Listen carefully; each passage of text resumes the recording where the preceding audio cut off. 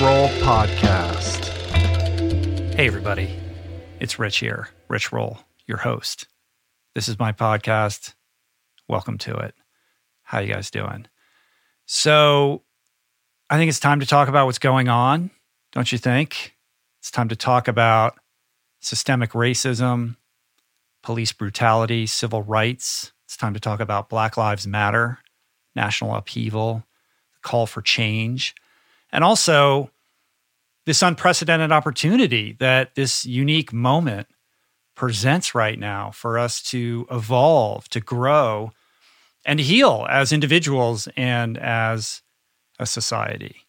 So to do just that, I've enlisted my friend, Adam Skolnick, to host or sort of co-host what I anticipate will be an ongoing series of Ask Me Anything themed conversations, which is this new experiment in format change that I will be, to some extent, trading duties, reversing roles from time to time, swapping seats, in order to share a little bit more of my own personal perspective on matters of audience interest.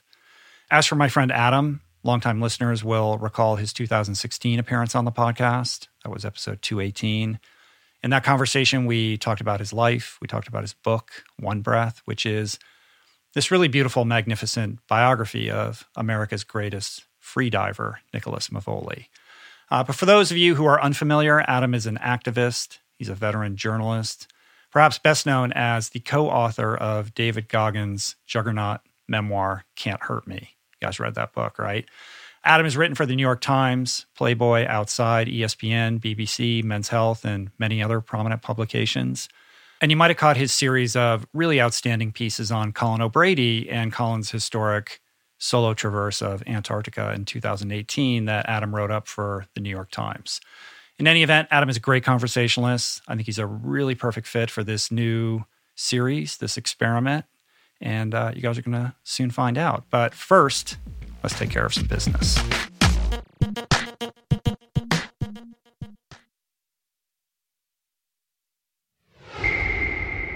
Okay, so before we launch in, I just want to say up front that this podcast is not and has never been a news program or a political talk show. I don't go out of my way to court controversy, and I always endeavor to unite people rather than divide. But this show is also about what's important, and it's about fundamentally having conversations that matter. And right now, no conversation matters more than Black Lives Matter. I've held off on posting an episode like this, not just because of the historically evergreen nature of this show and the kind of protracted production cycle we've historically operated under, but also because I didn't want to just simply react in the moment. I really wanted to take a minute to listen before speaking, to kind of process what's going on, to also participate in the protests with my family and, of course, read, because I think it's important to address what's happening from an informed and reflective point of view rather than a reactive or kind of impulsive, reflexive perspective. So that's what we're doing here today. I'm ready to talk about it. And this is the first of many conversations I'm going to be sharing over the coming weeks about race in America. This particular conversation is about privilege, and it's about our collective responsibility to act, to speak up for what's right, to finally dismantle the systemic ills that have contributed to really unspeakable harms that I think can no longer go unchecked. And it's also about, again, this unprecedented opportunity in this brilliant, unique moment and what it presents to evolve and to heal as individuals, as a nation, and as a global community. Finally, it's also a discussion about the history and the mission of this podcast, how I'm actively seeking to better myself and to broaden the inclusivity of the program and my advocacy in general. Final note, in the show notes, you'll find many resources, readings, essays, books, other podcasts, documentaries, and links to Black Lives Matter centered nonprofits. So I encourage all of you guys to explore that list, check it out, donate to the nonprofits there if you can, or find a way to support in other ways. I appreciate all you guys. I don't take the responsibility of this platform or the authority that I have over this sphere lightly. It is a privilege, and it's one that I intend to use to better myself and humanity as a whole. So with that being said, let's do it. This is me and Adam Skolnick. Welcome to the podcast. Today we're going to do something a little bit different. We're going to do a version of Ask Me Anything. We're experimenting with the format a little bit here to try to be current, not only with audience interest, but also with the news cycle to some extent. This is something that came up in my recent podcast with James Altucher, who was encouraging me to share more of my voice and my perspective and opinions on things that the audience is interested in. And I expressed to him in that conversation my discomfort with just speaking into a microphone alone. So I then reached out to my friend Adam Skolnick to join me so it could be more of a conversation and less of a monologue. You guys, longtime listeners, will remember Adam. He was on the podcast. I can't remember what episode number it was, but it was quite a while ago. He is the author of a book called One Breath about Nick Mavoli, the freediver. He's also a journalist and a writer, frequent contributor to the New York Times, Outside Magazine, anything else, all kinds of different outlets. Yeah. And you write about environmentalism. You write about endurance sports and a number of other human subjects. rights, whatever, stories, underreported stories, kind of right. That terrain. We've been good friends. Adam has recently dipped his toe into the world of swim run. Adam's the guy who wrote the article for the New York Times about when I did the Otilla World Championships, and then you participated in the swim run in Catalina recently. That's right. Yeah. That's right. I did the experience. Yeah. And I haven't stopped running since. Right. And you're looking super fit. Hey, thanks. And I always enjoy my conversations with you. And I just thought that you would be a great person to volley back and forth with in this format. So we're giving it a go. Thanks for having me. Yeah, man. I'm excited. It's great to be here. I'm excited to talk to you today. Yeah. I think a good place to kind of kick this off is to directly address this very unique and historic moment that we're in right now, Black Lives Matter. I've been not struggling, that's the wrong word, but trying to figure out the best way to communicate around what is occurring in the moment. Historically, this podcast has been constructed in a way that has prevented it from being nimble enough and responsive enough to be of the moment. Like the conversations are typically evergreen, right? And I will record lots of conversations, and then we have a production cycle, and those conversations will be released some weeks later, sometimes 4, 6, 8 weeks later. Right. In normal times, that's fine. Right now, that seems to be dysfunctional because everything is changing so quickly. And I felt this urgent need to be communicating about what is happening more concurrently with this rapidly escalating and changing landscape that we find ourselves in. So this is an effort to do just that. And I think, one thing I want to speak to directly up front is some criticism that's been hurled in my direction. My most recent podcast that went up this past weekend was with my friend Doug Evans. He wrote this book called The Sprout Book. We talked about sprouting. We did touch on food injustice, but predominantly we spoke about his book and the nutritious power of sprouting. And there were some people who were ruffled by that because it's so asynchronous with what is happening right now. And my immediate reaction is to be defensive, but in truth, that's correct, right? Like it does feel wrong to talk about anything but what's occurring in the news cycle right now, and I understand that. And this is what we're doing right now is one way of rectifying that. And I do want to say up front that I have scheduled numerous people of color to be coming on the podcast. Yesterday, I did an amazing episode with my friend Byron Davis, a former USA national swim team member, and his friend Phil Allen Jr., who's a pastor and a poet and a filmmaker. We had an incredible conversation. That's going to be going up late Sunday night. I've got Knox Robinson coming back on the show. I've got John Lewis, the badass vegan. I've reached out to a whole number of other people, including Shaka Senghor, Reverend Michael Beckwith, some women, of course.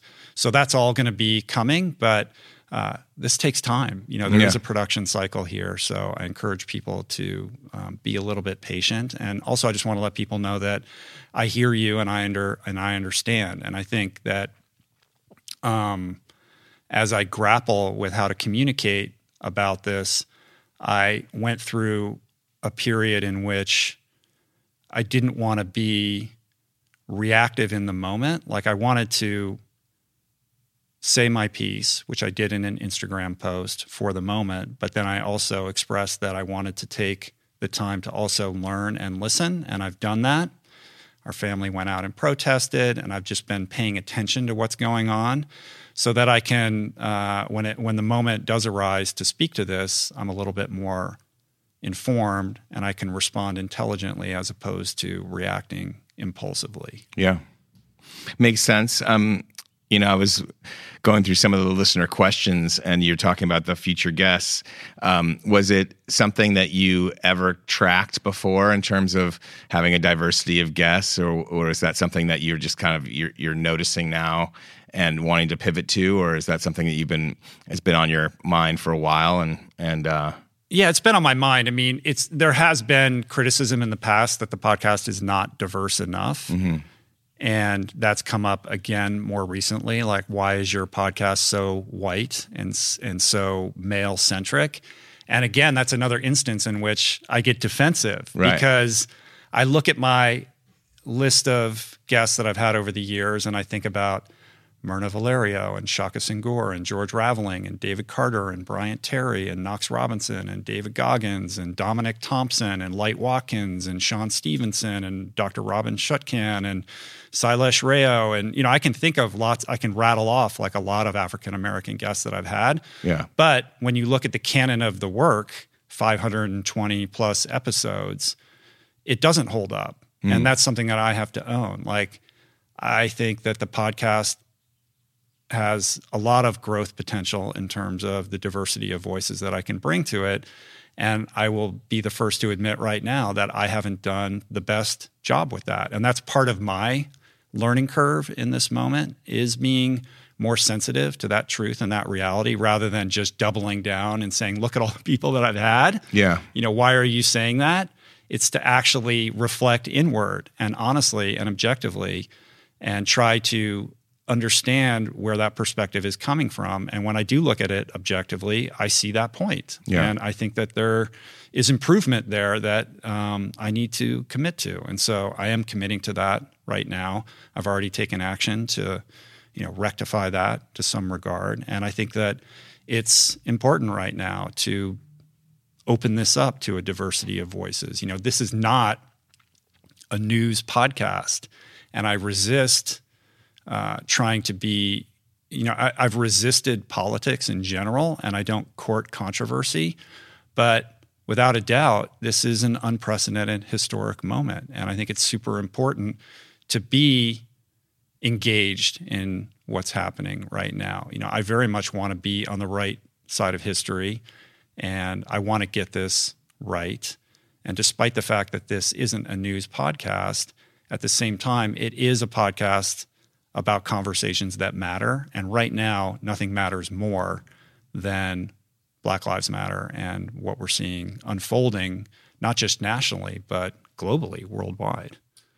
Totally agree. I think, and by the way, that question came in from Stacey Alice Johnson, so I want to make sure that we acknowledge that. But when you're talking about that, a couple of things come to mind. One is, this is a moment where we all have to do and by we all, I mean white people, have to do the inner work and examine our own relationship to race in this country. And I think that it's kind of this is the reconciliation moment. When I started to think about kind of the greater issues here and why it's taken so long and what this moment means, in after World War II, I know this because as a Jew, I'm like well steeped in Holocaust info. And after World War II, there was Reconstruction in Germany, and around 1960, there was this resurgence of German nationalism. And around that same time, Israel found out that Adolf Eichmann, who is kind of the managing director of all things Holocaust, he managed the trains and the schedules. He was found in Argentina, and they got him and they put him on trial all over the world. They could tune in and see him on trial in Israel. And after that moment, Germany totally changed their education system towards reconciliation and to educate. So every year, for years in school, Germans have to devote a substantial amount of time to examine what happened, how they slipped into nationalism, and what happened in the Holocaust, all the horrors in great detail. And we don't do that. We've never really done that. We gloss over slavery, we gloss over Jim Crow stuff, segregation. It's not taught every year. It's not taught in great detail. And it's taught through the lens of the victors. And this is something that came up in the podcast yesterday. Yeah. Like the way that we were educated around these issues is from a perspective that is rather myopic. And those are the covers that are getting pulled right now. Yeah, exactly. And so you can't, if you don't examine it, and it's all the thing, it's all about hard truths. I mean, what your podcast isn't a news podcast, but it is a how to live better podcast. It's not just a podcast of ideas; it's a podcast of ideas that you can relate to and improve your own life if you take the information as it is, like brain food, and decide to dedicate yourself to it. And these are hard truths that we have not dealt with in this country.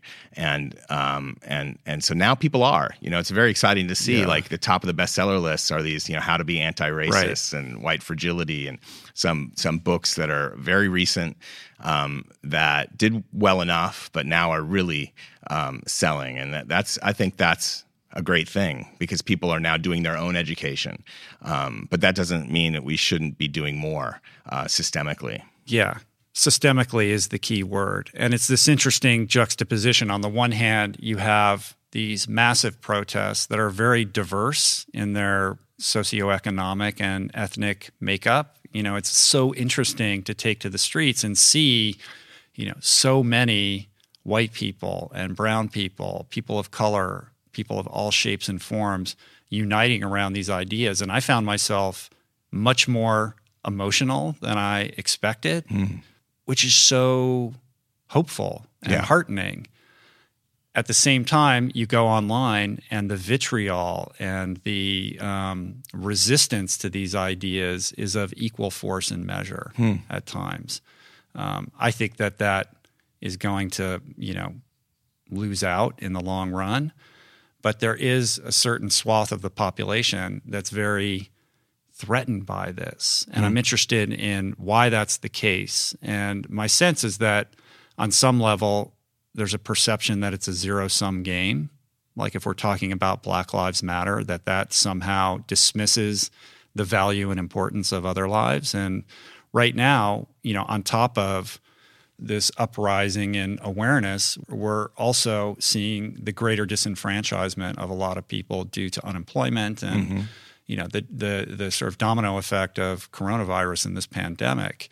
And that's making people more afraid and more calcified around their identities and their sense of protecting what's theirs. Yeah. And so there's an interesting turf war that's going on right now. And I think so much of that, resistance to change or resistance to, embracing this idea that we need significant reformation is coming from that place of fear and disenfranchisement. Yeah, no, I think you're right. But if you go back to the whole idea of race, it's obviously an illusion, right? It's an illusion created by white people. And it was created by white people for two basic reasons.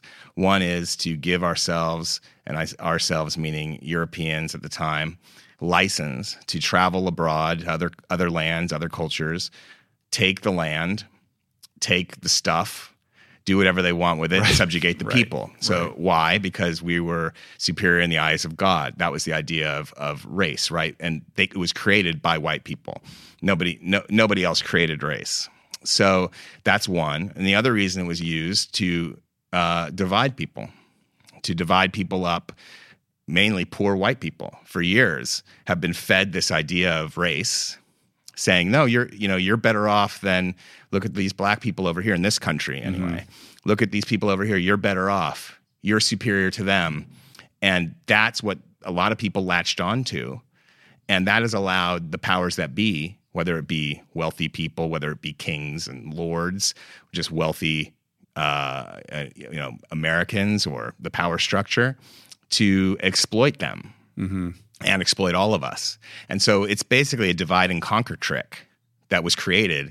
And that's all race is. Race is an illusion, and it's a divide and conquer trick.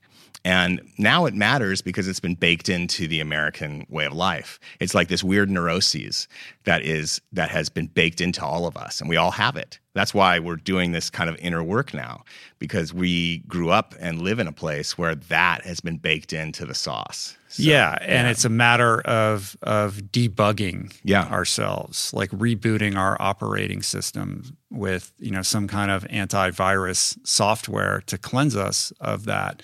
And I think that process of looking inward and evaluating the extent to which race plays a factor in the conscious awareness of the average person is challenging, because most people would consider themselves not to be racist. I don't think that I'm a racist person. I don't, commingle or surround myself with racist people. But when the racism is systemic, there are institutions in place that function in a way irrespective of our own personal relationship with race that tip the scales in the wrong direction and perpetrate these sorts of harms.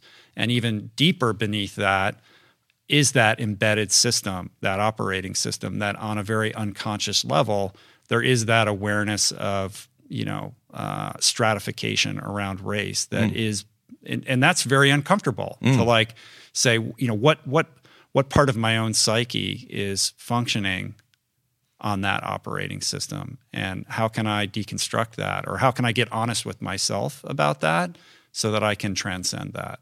And I think a lot of people take offense to that because they think they're not racist and there is no work to be done. But I would challenge everybody to do. That's what I'm trying to do right now. I'm trying to be honest about that. And a perfect example is just look at all the guests that I've had on the podcast. Right. Mostly white people. You know what I mean? So what's going on with me? I'm not a racist person, but here's the manifestation of my life's work, and that tells a story, right? So what is that story that's being told? And what aspect of that has to do with race? And that's the hill that I need to climb right now. Yeah, I mean, we're all grappling with our implicit biases, and that just happens because we do have this weird, overt awareness of race that isn't serving anybody, especially black people. And like Toni Morrison, I just saw a Toni Morrison clip from the old Charlie Rose show, and she was like, she flipped it, and she was like, no, what's that doing to you, white people? Because I'm fine. Right. Well, Charlie asked her something like, is race still a thing for you because you're this Pulitzer Prize winning, heralded, poet laureate, you've transcended race. Yeah. And she said, that's the wrong question. Yeah, that's the wrong question.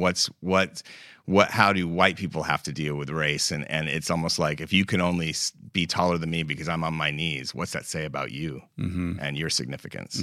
And so but if you look at the story of America, that's really the story. I mean, I was watching this Ken Burns documentary about Jack Johnson, the boxer, last night, and to see how the LA Times and the New York Times were writing about him, the greatest athlete, because at the time heavyweight boxing was the pinnacle of sports, the greatest athlete in sports. You'd be surprised. how vitriolic it was, how racist it was. And these are, I write for the New York Times, but we don't even know that, right? We don't know that as modern Americans, that's how overt it was. Right. That like there was straight up racist stuff in news stories. We talk about fake news now because Trump's always talking about fake news and he's delivering and retweeting fake news. And we had actual fake news affect our election in 2016.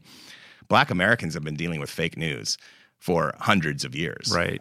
Stuff that they know has happened to them reported as false in the mainstream media for years and years. This is nothing new. So, I don't know where I got onto that tangent, but it goes back to history is told by the victors. Yeah. There was an interesting thread on Twitter, and I'm forgetting who posted it, but it was a very long thread about Martin Luther King and the extent to which white America embraces him and pivots around his message of nonviolence. But this sort of broke down a different reality about what his message was about.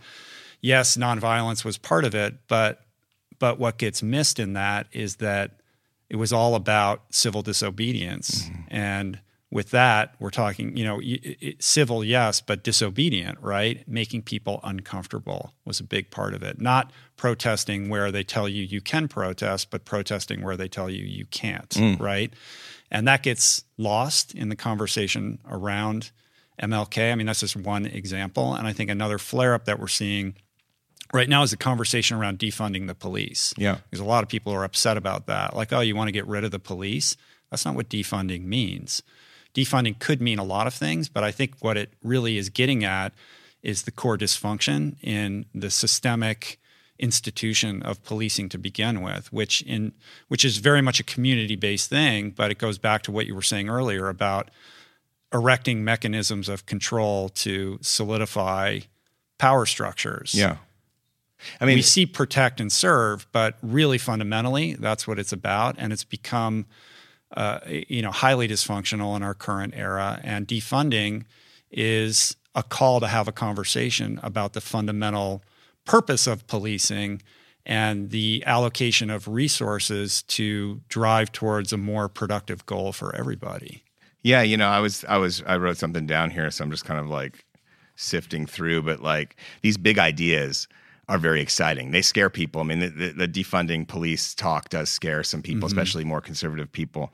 But these big ideas are inspiring, and we should stay open to them because I think what defunding the police, and really we're just talking about cutting budgets. In very few cases is it talking about abolishing a police department. Nobody's talking about that. It's talking about cutting budgets, right?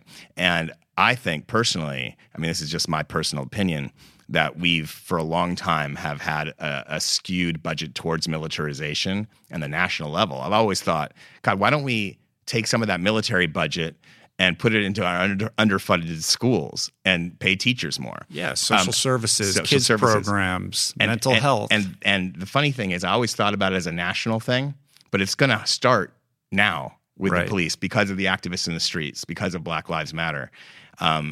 This is where it starts. And I think we're going to see if we can push this and continue the protests and continue the lobbying efforts and having lawmakers get on board, if we can see it at the local level, moving some money from militarization and enforcement and basically, let's call it what it is, weapons and death, and move it towards nurturing and nurturing life and giving people a better chance at a great life through education and through healthcare. I think we're going to see a better country come out of it. So it's funny, the thread of defunding the police could be the trick. That's what it is. If the thread is white supremacy and you can start pulling it through the defunding the police, what can happen to this country in a positive way? And I think that's the big idea to think about. We're already seeing it. Yeah. Minneapolis has already done that. Yeah. They've basically said we're stripping this thing down to its studs, and we're going to rebuild this from the ground up. And I believe Camden, New Jersey, is a kind of a pilot program example of that. They've done something similar in that regard. And again, Austin, that's Texas another has something where you can call 911, but you can choose police or mental health responders. first responders? Yeah, it's super inspiring. Yeah. At the same time, we're seeing this malignant narcissist in the White House who's, constructed a wall around his domicile. It's not his domicile. Right. It's the people's domicile, right? Yeah. Ensconced in this building, while he's, basically pulled out every trick from the despot's handbook to activate his base. And my sense is that it's backfiring right now. There will always be, his people who are going to support what he's doing, but there are significant cracks in that firmament at the moment. I don't think that the average person takes kindly to seeing the extent of militarization in the streets to police its own people, and armies, battalions of essentially soldiers who won't tell you who they work for or who they report to, or Bob Barr out there pretending like he's Patton or something. It's disturbing. And I think most rational people are struggling with what that means and what that says about America. I think so. I mean, I think you were talking about the hardcore people that are resistant. Look at Buffalo Police Department, and how I think they demonstrate this mass resignation from the riot squad because two people pushed over a 75-year-old man instead of just dealing with him in a more peaceably way. Right. It was like 57 of them. Yeah. They didn't resign. They got reassigned, right? Right. They quit the riot squad or whatever. Right. And then 100 people showed up for the arraignment of those two officers, and they cheered them. And it just shows you there's a sensitivity, especially among cops and police around the country. But this hardcore group, they're very sensitive. They don't want to talk about these things. They're resistant. And I think even, a lot of us don't want to be piled with a bunch of guilt, and it does feel, we're no one's talking about this to make anyone feel guilty. It's about making us feel responsible. Guilt is a worthless emotion. Responsibility is where you want to go, right? Like, what can we do to make it better? And channeling it into efforts like banning chokeholds, cutting the police budget so that it can go to. I think we should talk about not just defunding police, but what are we funding with it? Right. And I think that's part of the equation. Funding schools in a more profound way, making sure people have enough to eat. Just making sure we have a safer place for everybody to live. Yeah, and we get to have that conversation now. Yeah. You know what I mean? We were talking yesterday about the work that DeRay McKesson is doing with 8 Can't Wait and Campaign Zero, and he's very much about data-driven solutions to the police force and what's required to in a very tactical way to deconstruct some of these practices that are leading to the harms and the results that we're seeing right now. And I think a broader conversation about where this money is going so that we can redress homelessness and we can redress, everything from college debt to mental health. Yeah. I mean, if there was a social worker in that police car in Minneapolis also to deal with the first car that showed up, to deal with someone who was struggling and didn't want to get into that car because he was claustrophobic. If there was someone, and the same is true all the way down the line. If there is a mental health first responder in a car with a policeman, what does that do? Who does that benefit? It's not going to just benefit these would-be victims of police violence. It's going to benefit the cop as well. It benefits everybody because now you don't have that on your conscience, on your soul. So, I mean, I think these ideas of incorporating mental health into policing or into the way we protect one another, because it's not just protecting the neighborhood, it's protecting one another, right? Yeah.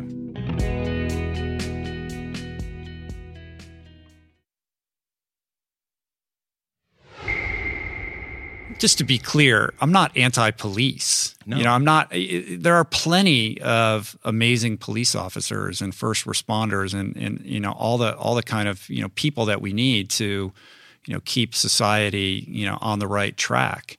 But I do resist the bad apple narrative. Like there's a lot of talk about bad apples, and certainly there are bad apples.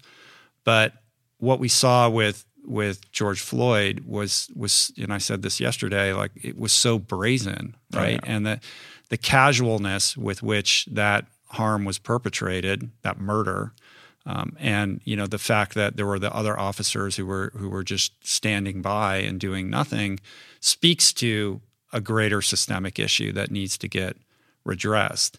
And I think that, I'm sure it's, community-based, but the bar to becoming a police officer, I feel like needs to be raised. Like you don't become a Navy SEAL until you go through BUDS, right? You go through rigorous training to become somebody who's capable of handling high-stress situations that could potentially escalate and be violent. Yeah. And I would like to see more rigorous standards around who gets to become a police officer. These are people who are putting themselves in harm's way on the daily. Yeah. And with that comes anxiety and stress and post-traumatic stress and all these, mental issues. And we want those people to be mentally, emotionally, and spiritually fit to handle those situations, to understand what's required to avoid excessive force or lethal force when at all possible.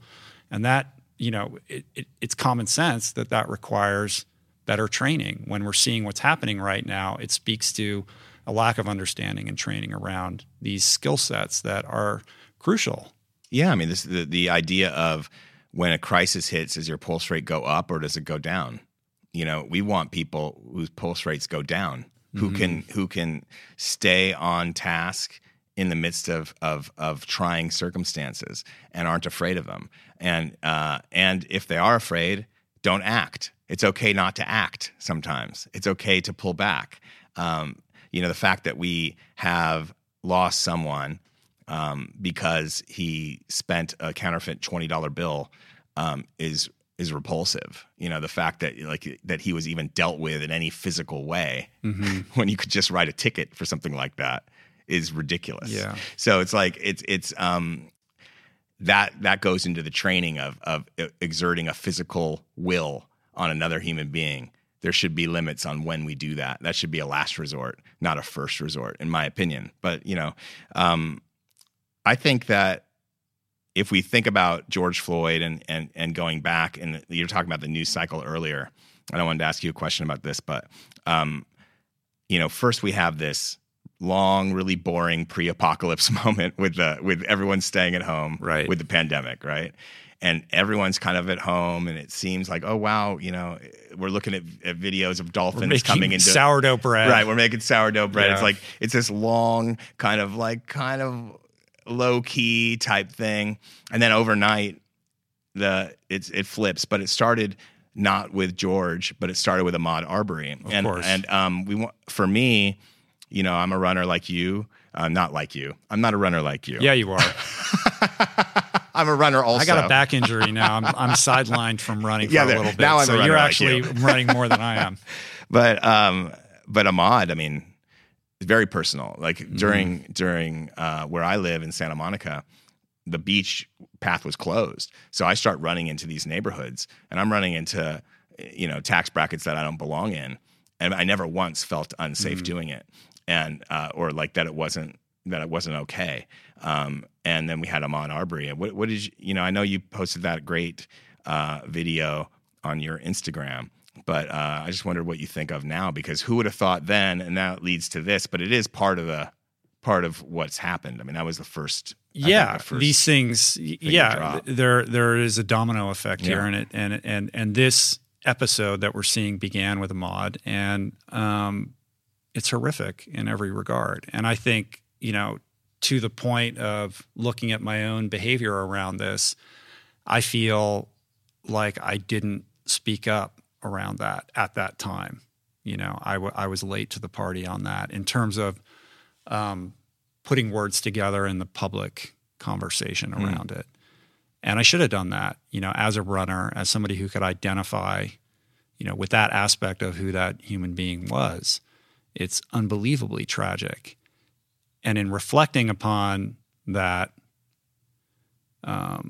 it's very clear. My privilege becomes very clear because I've run all over the world. Mm-hmm. I've run, not just the trails around my house, but I've had the privilege of traveling to lots of different places. And whatever hotel I'm staying in, my favorite thing when I go to a new city is just to put on my running shoes and run around it. And never once did I ever think I'm putting myself in harm's way, no matter where I am. Yeah. And when I posted that the other day, there were some snarky comments like, well, that's because, you're not running through Watts and you're not running through Compton.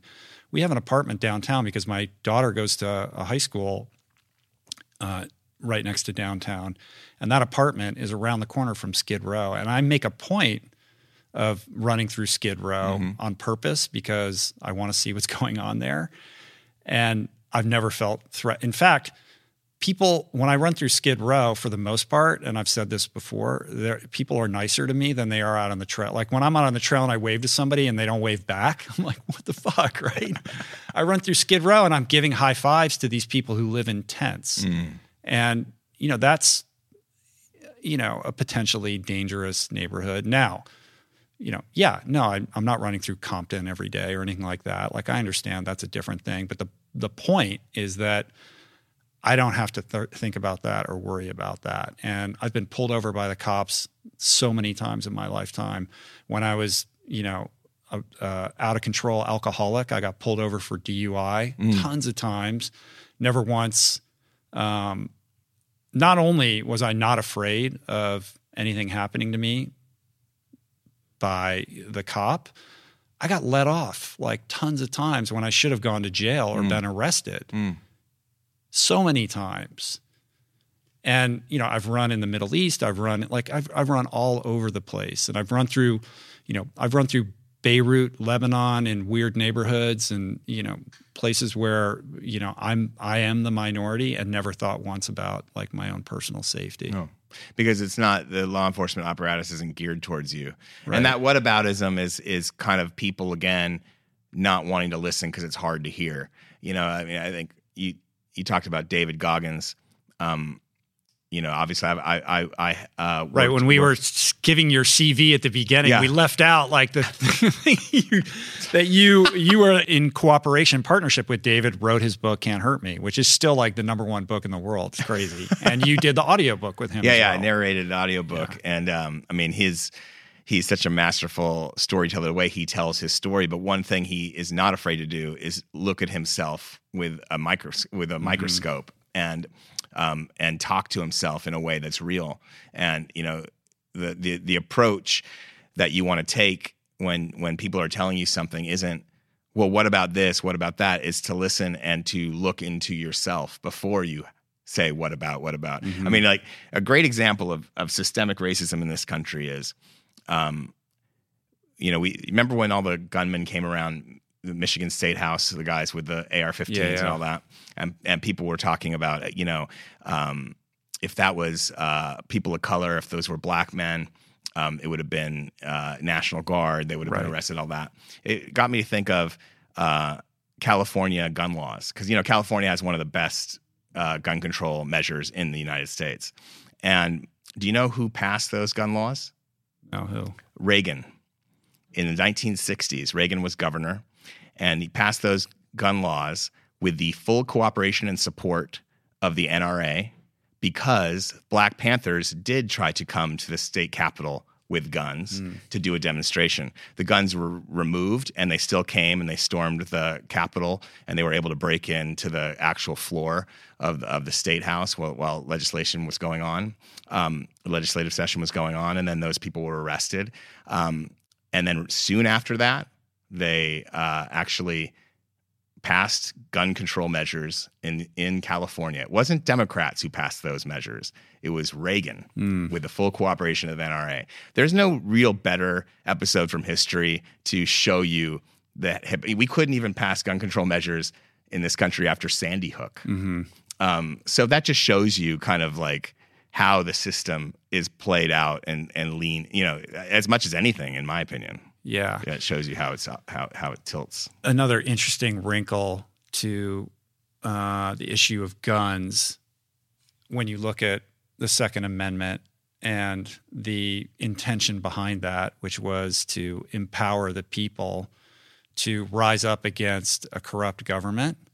Yeah. Now we're seeing the deployment by the government of basically a private militarized police force, which is the very thing that the founding fathers had in mind in terms of ensuring that the people would be able to resist just such a thing. But the people who are the most supportive and vocal about gun rights and the NRA are the ones who are the most supportive of the despotic move by the government right now. Yeah. And there's an inherent irony in that, which is, kind of amazing.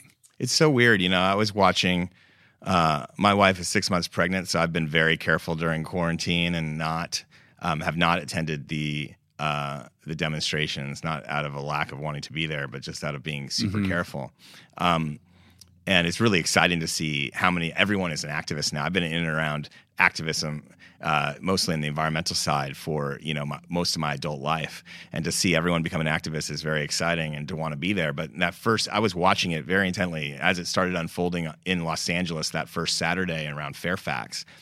And there was no looting in Los Angeles, especially around Fairfax and Melrose, until the cops oriented all their attention around the peaceful protesters and started hitting them with batons.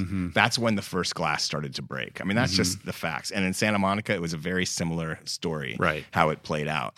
And when I was watching the looting, at first, it was hard to watch. You don't want to watch that. You feel really badly for business owners because of what they've had to, to endure with quarantine. And so you feel terrible about that. Nobody wants to see that. But at the same time, like 24 hours later, I started having a totally different view on the looting. And that view is that's what no justice, no peace means. It doesn't just mean 100,000 people marching down Hollywood Boulevard peacefully. It doesn't mean just sitting in front of the mayor's house. That's part of it. But it also means like if we can't create a more just society where everyone has a fair shot, everyone has a fair shake, then that's what no justice, no peace means. And it means that there is going to be times where it's going to blow up. The frustration is going to boil over and allow other people, opportunists or not, to get involved and loot. And so I think if we look at it, that again, the hard truths, that is a hard truth. We created that moment by allowing this frustration to build and build and build. That's not something that happened because of them. It's not a them. Like you have to back it up, yeah, and look at the seed. Yeah, this germinated out of these other events. Like you have to look at it from a global perspective, and listen, that's certainly true.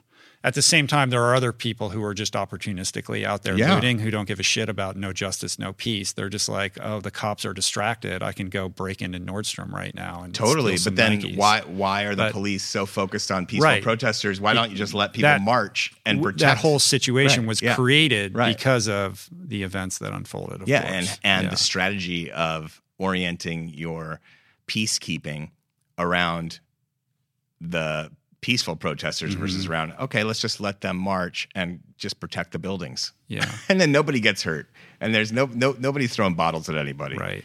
I mean, it's choices that are made over and over again. If you go back to the Michael Brown incident in Ferguson, when people were really pissed off in the streets, and even in Minneapolis, people were pissed off in the streets. And I thought, let people be pissed off in the streets, especially now during quarantine. No one's trying to get anywhere. Right. So, let people be pissed off in the streets. If you start to try to control that, it's going to blow up. I mean, it doesn't take brain surgery, but for some reason, it's built in.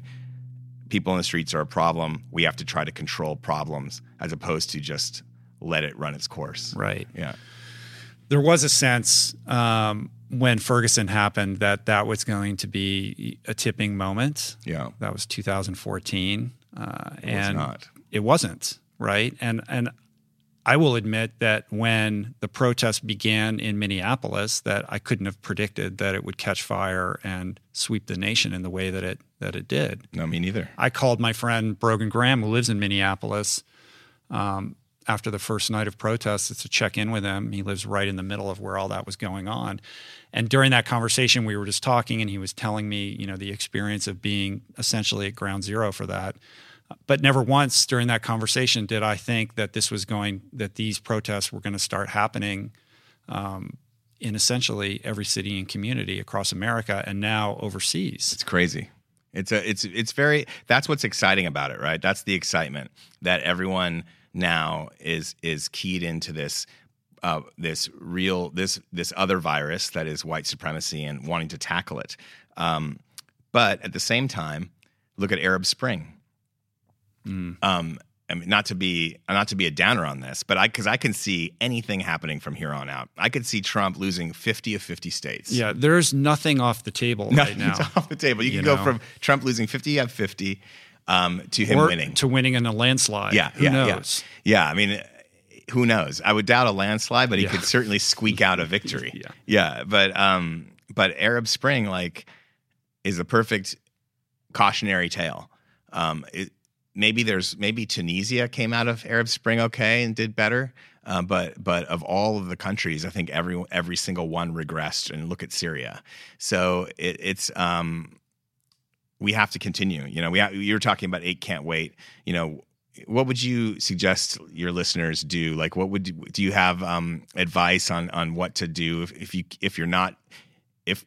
in addition to protesting, or if you haven't protested, things that you can do? Did you guys discuss that yesterday? Yeah, a little bit. And I've been doing a lot of thinking about this. I mean, I think that I'm sympathetic on some level to the predicament of the white person in figuring out how to put, whatever they're feeling into, a productive channel right now. I think there's a lot of people who are hesitant to say anything because they're not sure what the right thing to say is. And like myself, they don't want to say the wrong thing. And so there's a paralysis that happens with that, where you're like, well, I don't really, this is, I should take a back seat here and let, the black leaders lead the charge here. But there's a narrative that this problem is, like, going back to what Toni Morrison said, like, this is a white problem. Yeah. And it's incumbent upon the white people to fix it. And that's going to require all of us to look inward and take stock and inventory of our own behavior. Change doesn't happen without personal change and interpersonal change, right? Yeah. So we have to be fearless in our interpersonal change, which starts with interpersonal change. Exactly. Yeah. Right. Like, you've got to reflect inward and do an honest and open and objective inventory on your own behavior. And that's what I'm attempting to do right now. And with that comes a responsibility with how you interact with other human beings on the one-on-one and then on public forums like Twitter and Facebook and the like. And that means being open to new ideas, being open to challenging your worldview about your own personal relationship with race. Being, courageous enough to, read the books like How to Be an Anti-Racist, or watching the documentaries and, entertaining perspectives that might be different or uncomfortable for yourself. I think that, there's no way around that. Like, it has to begin with ourselves and our relationship to ourselves and our own, mining our own, consciousness to try to peel back the layers on our own interpersonal history with race. How do you do that? Is it something that you just do, like, you meditate on it? Do you journal about it? Have you been just talking to, Julie or other friends, or how is that manifested for you? I mean, it's, I'm talking to a lot of friends. Yeah. I will admit also that, I was hesitant in how I communicate publicly about this because I didn't want to get it wrong, and I had a sense of that paralysis, and I did want to take a beat to, like, learn and listen. And I think my sense is that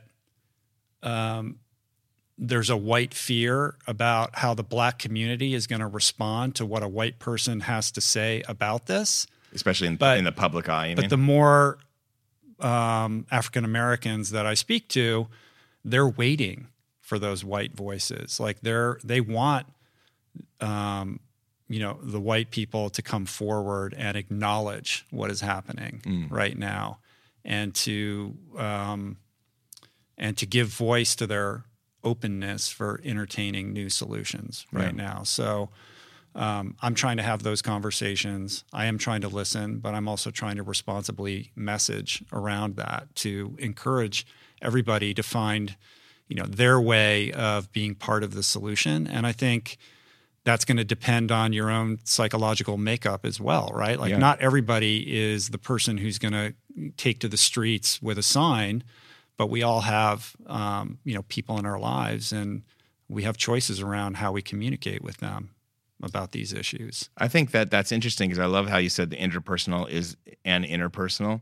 In this kind of thing, yes, you can journal, you can write it all out if that's your thing, but also interpersonal can open the door to the interpersonal. If you have someone you trust that you want to talk about these issues with, it could be really valuable to get on the phone with someone and just talk them out and be completely honest, be completely raw, and be unafraid of what comes from it, because that's how you purge it, right? I mean, it's interesting. I think it's, for those that are on social media, it's also about, seeking out the people of color and the variety of voices that are available to you and making the choice to follow those and to pay attention to what those people are saying. Like break out of your silo that's comfortable for you and, seek out the people that are giving voice to this in a different way, even if that challenges your own personal worldview.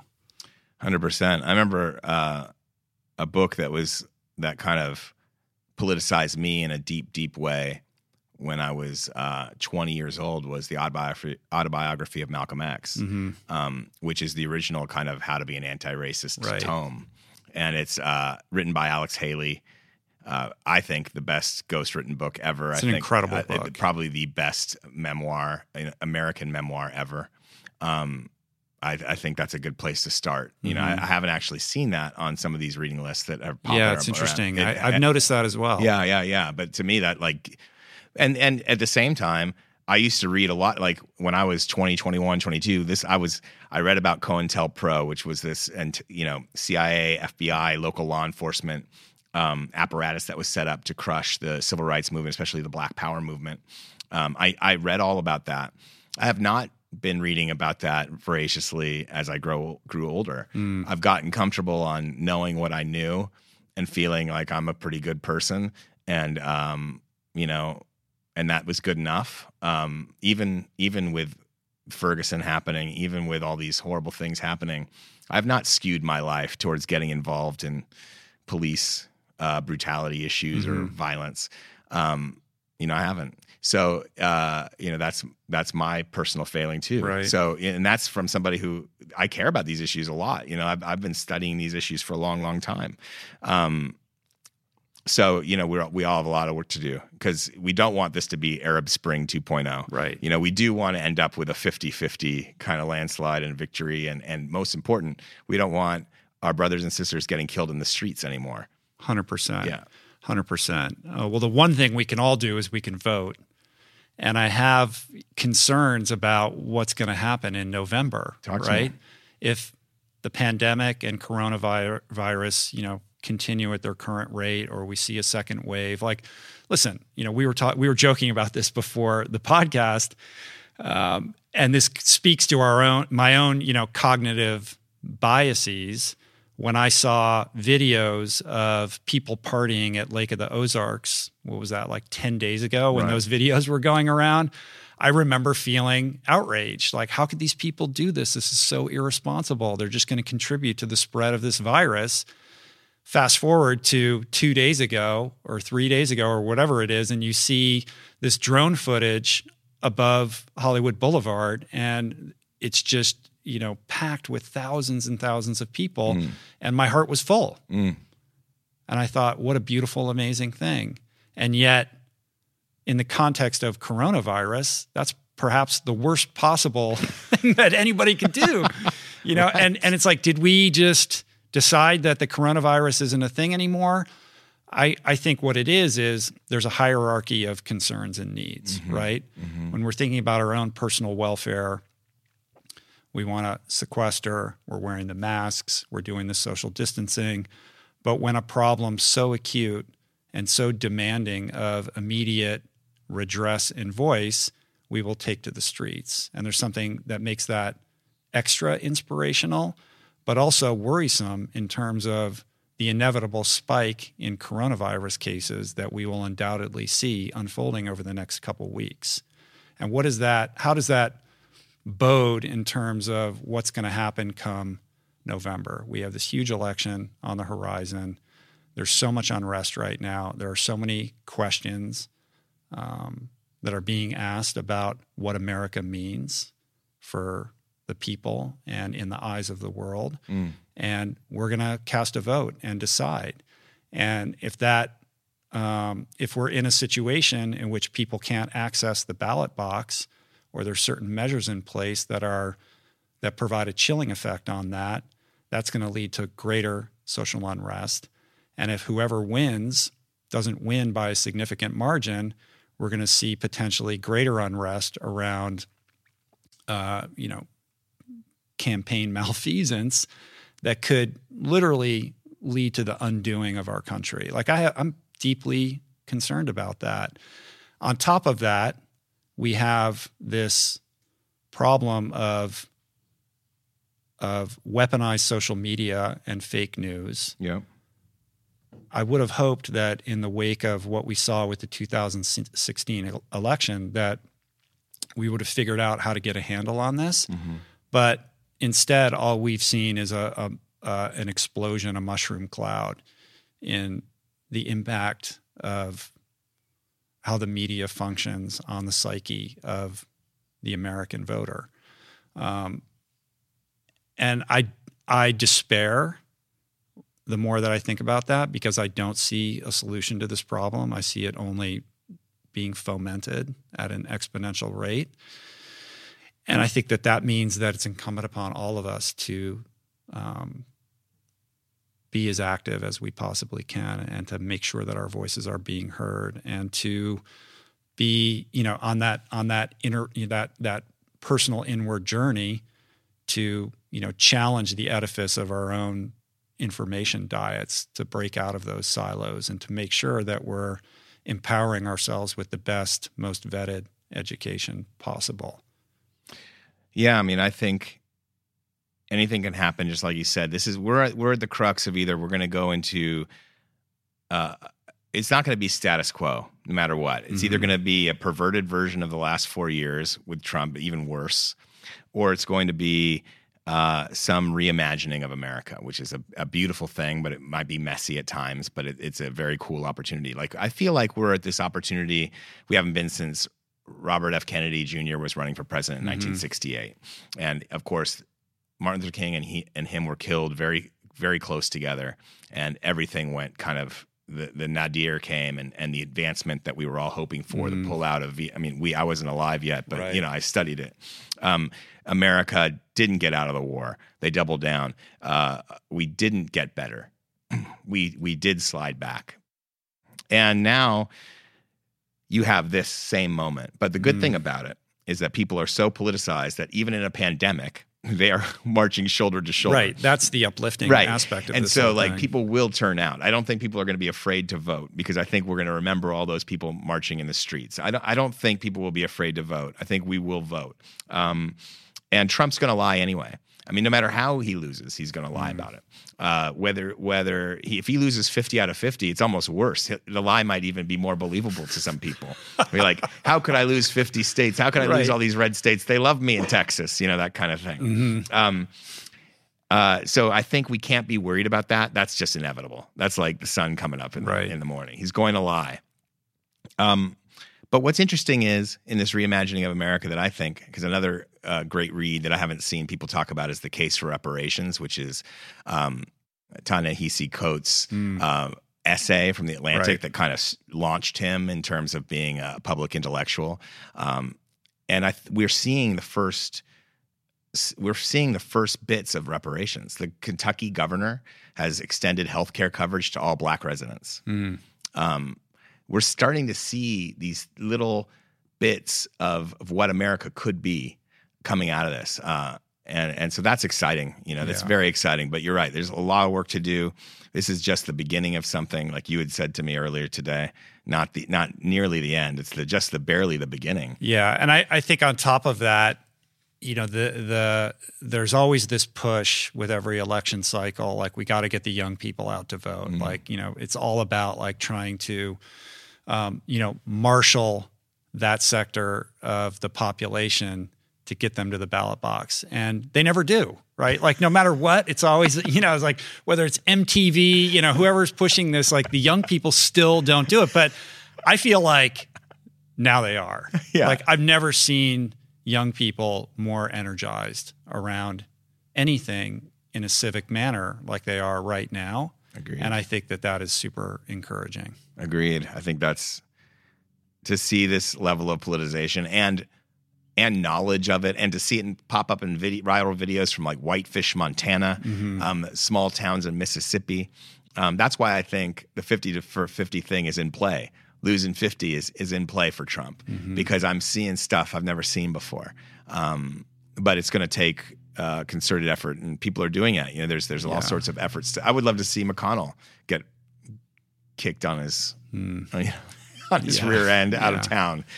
There's lots of stuff that are in play now that we never would have thought before because of this incredible moment that we're in.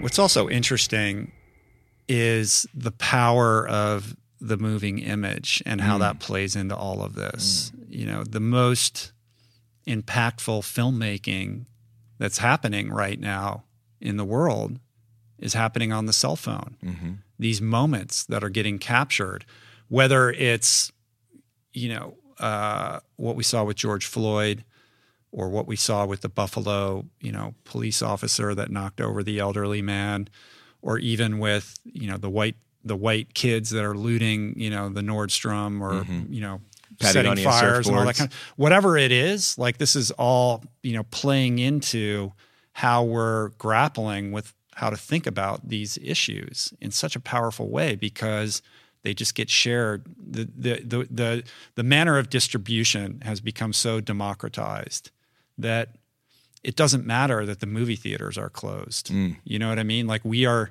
being fed these images so in such a, in like this waterfall of information, and we're trying to figure out how to process all of this and then determine a path forward for this country at a very, interesting time. Like we are living in a truly historic moment right now. I mean, it's partly because the movie theaters are closed. It's because no one's going to work. It's because of, I don't think the crowds would be this big. There would be some crowds. Occupy Wall Street happened when everyone was working, but like it wouldn't be to this level if there wasn't this many people available. Right. So it's almost because of it, in my opinion. But that's how history happens, right? It's like multiple crazy things all happening in the confluence of one time and place. Right. That's what makes history. Yeah. Yeah. And to think back to New Year's Eve, right? And we're all thinking about what's going to happen in 2020. Nobody could have ever imagined that we would be in this position. It's quite remarkable. It is. I'm going to have my wife's going to have our first kid in September. What's the due date? September 10th. Yeah. And, we've been having a fine time. We've been staying very close to home, and it's all good. But and she's handling this like a rock star. She's not like poor meing at all. And I'm built to find the higher ground. I'm built to keep it simple. Like it's very easy for me to find the good in any moment, and what I can do to make my life great on a daily basis. I've done some work in that area, and I'm built for that. But when this started to blow up with George Floyd at first, when we first saw his video, It's very sad. You know, you think about bringing somebody into the world, into this world, the way we have it set up. It was very sad. You know, we were both sad about it. And now, like a week or two later, I'm excited. You know, like I'm stoked to be bringing another person into this world because we could make it better. Like we can become like a Scandinavian, like an American version of this social democracy. We can have like affordable public school. Great public schools and affordable daycare and affordable preschools, maybe even free preschools that set people up. We can democratize nutrition to the point where we have better food for more people. We can do all those things. And it's so interesting because even though I studied this before and I've heard it from friends who have been kind of have to deal with white supremacy their whole lives, the key really is now, I mean, the thread is loose. And if we pull that thread and we eradicate that one thread that's just been woven into everything, maybe that is the antidote. Like pulling that thread, maybe that is what's going to take to become a better version of ourselves. And I mean, look at the NFL. Look at the commissioner of NFL now. Right. The guy who was like anti-Kaepernick is now publicly saying he's with the players. I mean, I personally, you can read that in a number of ways. You can read that as a political move, but you have to. The whole point of activism is to change people's minds. So to me, that's a win. And it's a small win. It's a small win, but it was definitely political. It's political, but you do this for a reason. And you don't do it to get people to change their minds and then shame them. You do it to change people's minds. That's a key thing here. You know, like we have to allow people to grow and change. Yeah. And we're in this cancel culture where we're holding people accountable for things that they said and they did very much in the past. Yeah. We have to provide people with a path to redemption. And we have to allow people we have to celebrate those wins, right? When people are able to make those shifts rather than continue to harp on the thing that they did in the past. I think that's a healthy, way to go forward right now.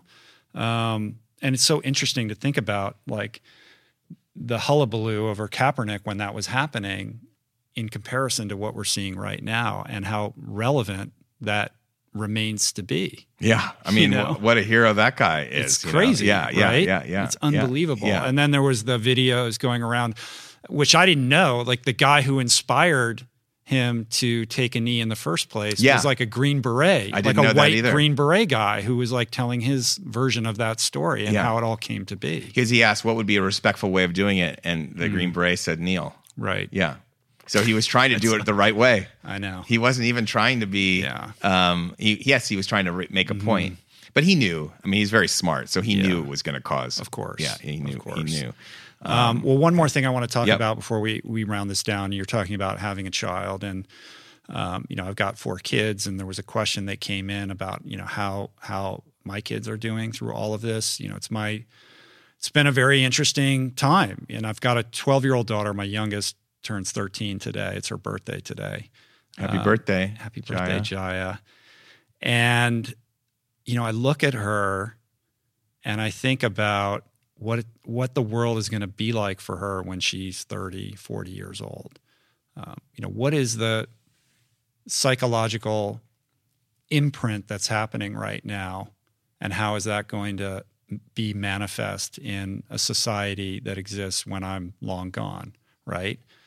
Corona kids, like what is, she hasn't been able to see any friends, right? And we've been homeschooling her. Like she's gone through this period where she's been incredibly socially isolated. Like what is the impact of that?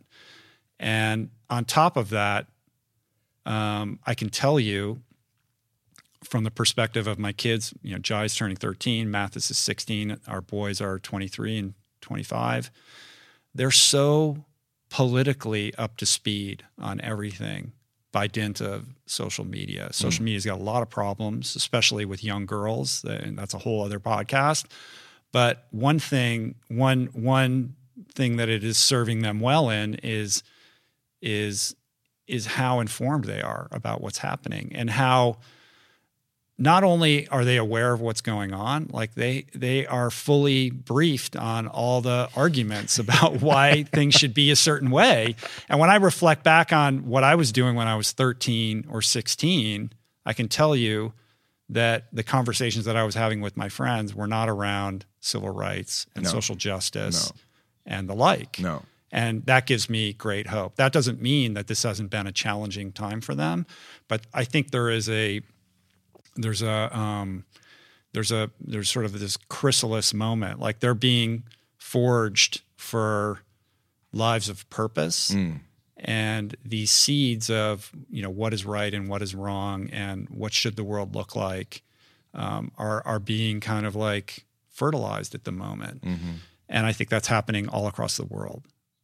Yeah, and this doesn't have to be a scary, like this new America, this new future that we're imagining right now together.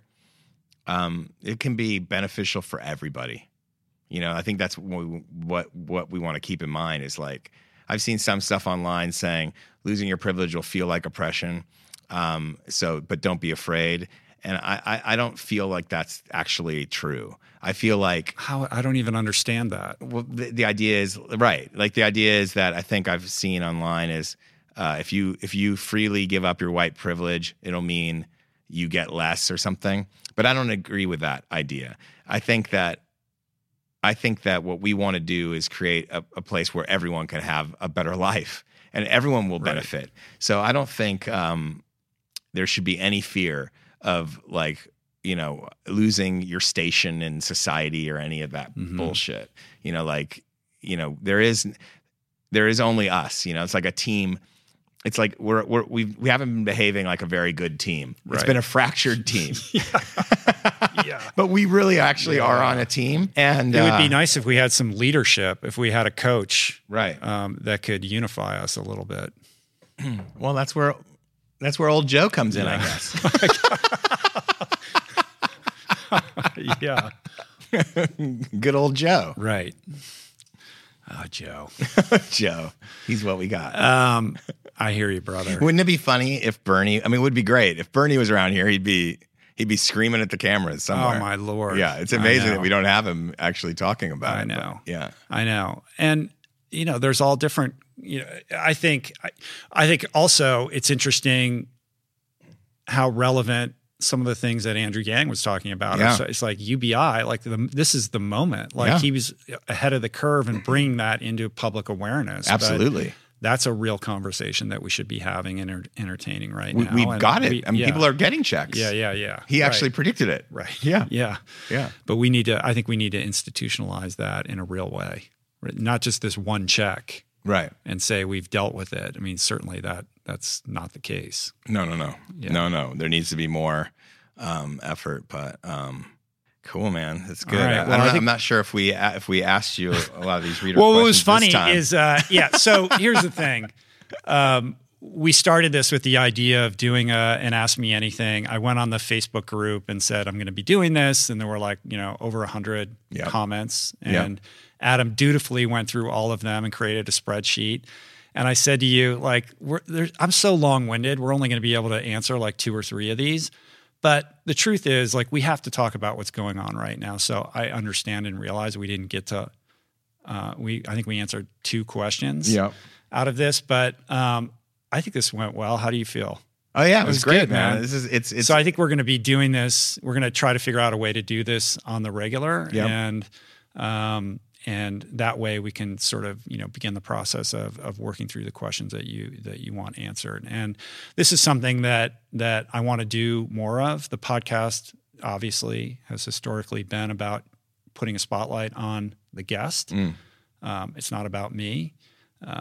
But as I discussed in my conversation with James Altucher, like and I think he's correct, like there is a place on this show to have looser conversations where, I can share some of my insights, and there seems to be an interest in doing that. So I want to serve that, and we'll do this more. And are the show notes, are you going to direct people to different things they can do, reading or yeah, organizational-wise? I'll put some effort into the show notes and try to provide some resources so that people can broaden their horizons and their perspectives.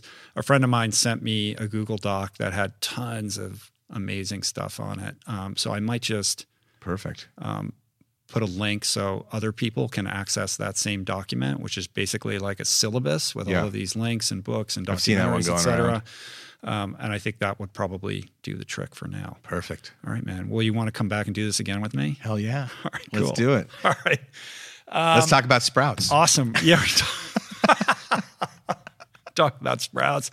It's funny because I did a podcast with an environmentalist the other day, and just talking about anything other than what's going on right now just feels awkward and wrong. It's tough. It's tough to get anything done either. You're and just yet like, we're still in the midst of a global climate emergency. It's not like, that went away. No. So it is important to also talk about other things, but you can't do that unless you're also engaged in what's happening right now. Agreed. So, and this is the moment that could unlock a lot of solutions if we let it, if we walk through the door together.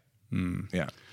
Well, other than cooking a new baby, yeah. What else you got going on? Are you working on any long pieces, or what are you writing right now? I've been wrestling with this novel that I've been wanting to write for a long, long time, and so I'm almost done with the very first raw draft of that, and then working on a nonfiction project kind of at the same time.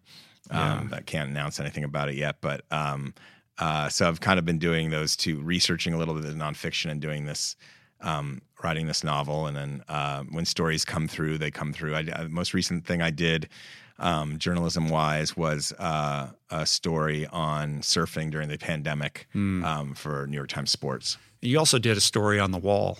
I did a story for outside. Yeah, that was outside. That was in November, late November last year. I think it came out. I went down to Tucson and was there when they were building the first pieces of the wall through preserved and national park land. Right. So it was through the lens of the environmental impact of on cutting off wildlife corridors and the environmental impact of the wall. Because basically what's been happening in there, while this protests have been happening, he actually expanded these powers of the federal government to waive the Endangered Species Act, Clean Water Act, Clean Air Act.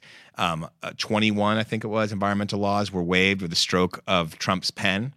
And that became legal because of a very obscure law, which was passed during the W. Bush years, basically as a budget rider. And so that it was buried as a budget rider in this bill that passed easily. And Trump is the first to use it to sweep away environmental laws to build, and he did it to build the wall. Right. But just recently, he did it to build anything. So now those same laws have been waived for construction projects in cities across the country on infrastructure stuff. Right. It's a bit of a sleight of hand because there's so much unrest right now, but behind the scenes, there are measures being taken like this that are erased from the news cycle that he is able to accomplish and get away with because our attention is placed elsewhere. Exactly. So you always watch what that other hand's doing. Luckily, there are lawyers that do watch that. There are lawsuits. Obviously, the wall is being built. That's happening right now. But the more recent measure of, I think it was last week, those will be challenged in court. So no reason to panic just yet, but it just shows you where the mind of this administration is. Yeah. And it's not for the benefit of everybody. Yeah. You talked to Goggins lately? I haven't spoken with him lately. I spoke with Jennifer more recently, but I have not spoken with him lately. But yeah, he blew out his knee or something. Yeah, it looks right? like he blew out his knee. Yeah, but I ain't stopping him. No, he's walking on his hands on the treadmill. I saw that. I was like, oh my God. I know. I mean, obviously working with Goggins has been the highlight of my career. I think about the lessons that he talks about all the time in my life, and even now. Right. That's another thing to think about is making sure you're honoring yourself and doing the hard work you need to do, no matter what's happening out in the world. The world's always going to be noisy and crazy. So take time to do that too. I would tell all your listeners, make sure you're doing what you need to do too. Sometimes it could feel like if me swimming in the ocean and doing some free diving and, it seems like it's not fair. Why am I doing that when all this stuff's going on? And I just don't pay attention to that. You have to do also. You have to take refuel. care of yourself. You gotta. And Goggins' mantra is really there are so many things in this world that you can't control. Right. So stop being a victim. Take control of what you can control, and take care of yourself. Right. And deal with the hard truths. Yeah. We're dealing with them. Yeah, and that's what we're dealing with right now. That's right. All right, my friend. All right, we're going to be doing this again, so thank you. If you want to find out more about Adam, where's the best place to track you down? AdamSkolnick.com is my website, and Adam's Twitter Vibe. Twitter and Instagram is just at Adam Skolnick. Adam Skolnick. Yeah. What was Adam's Vibe? Oh, that's just you really want to know the origins of Adam's Vibe? In the 90s, when email first became a thing, it was Adam's Vibration. Okay. Adam's Vibe at yahoo.com. And then that became this thing. But I think I'm going to fix that at some point. Maybe because when you're 70, you don't want to be Adam's Vibe. Right. Okay. Awesome, man. Thank you so much. I appreciate it. This was super fun. Yeah, man. And we're Thanks for gonna do having it again. me. And I will link up everything in the show notes. Also link up Adam's stories that he was talking about and all the good stuff. So go there. And that's it for today. I guess I can just do the outro now. I appreciate you guys listening to the show. Check the show notes for all the links and resources. Find out more about Adam. I want to thank everybody who helped put on today's show. Blake Curtis, who videoed today's show. Jason Camiolo for doing the audio engineering. Allie Rogers for portraits. My boys Tyler, Trapper, and Hari for the theme music for the podcast. Georgia Whaley for copywriting. Who else? What else did I forget? Jessica Miranda for her graphics, of course. Awesome. We'll be back here in a couple days with my conversation with Byron Davis and Phil Allen Jr. It's a banger. You guys are going to love it. Can't wait for that one. Until then, be well, my friends. Peace. Lance.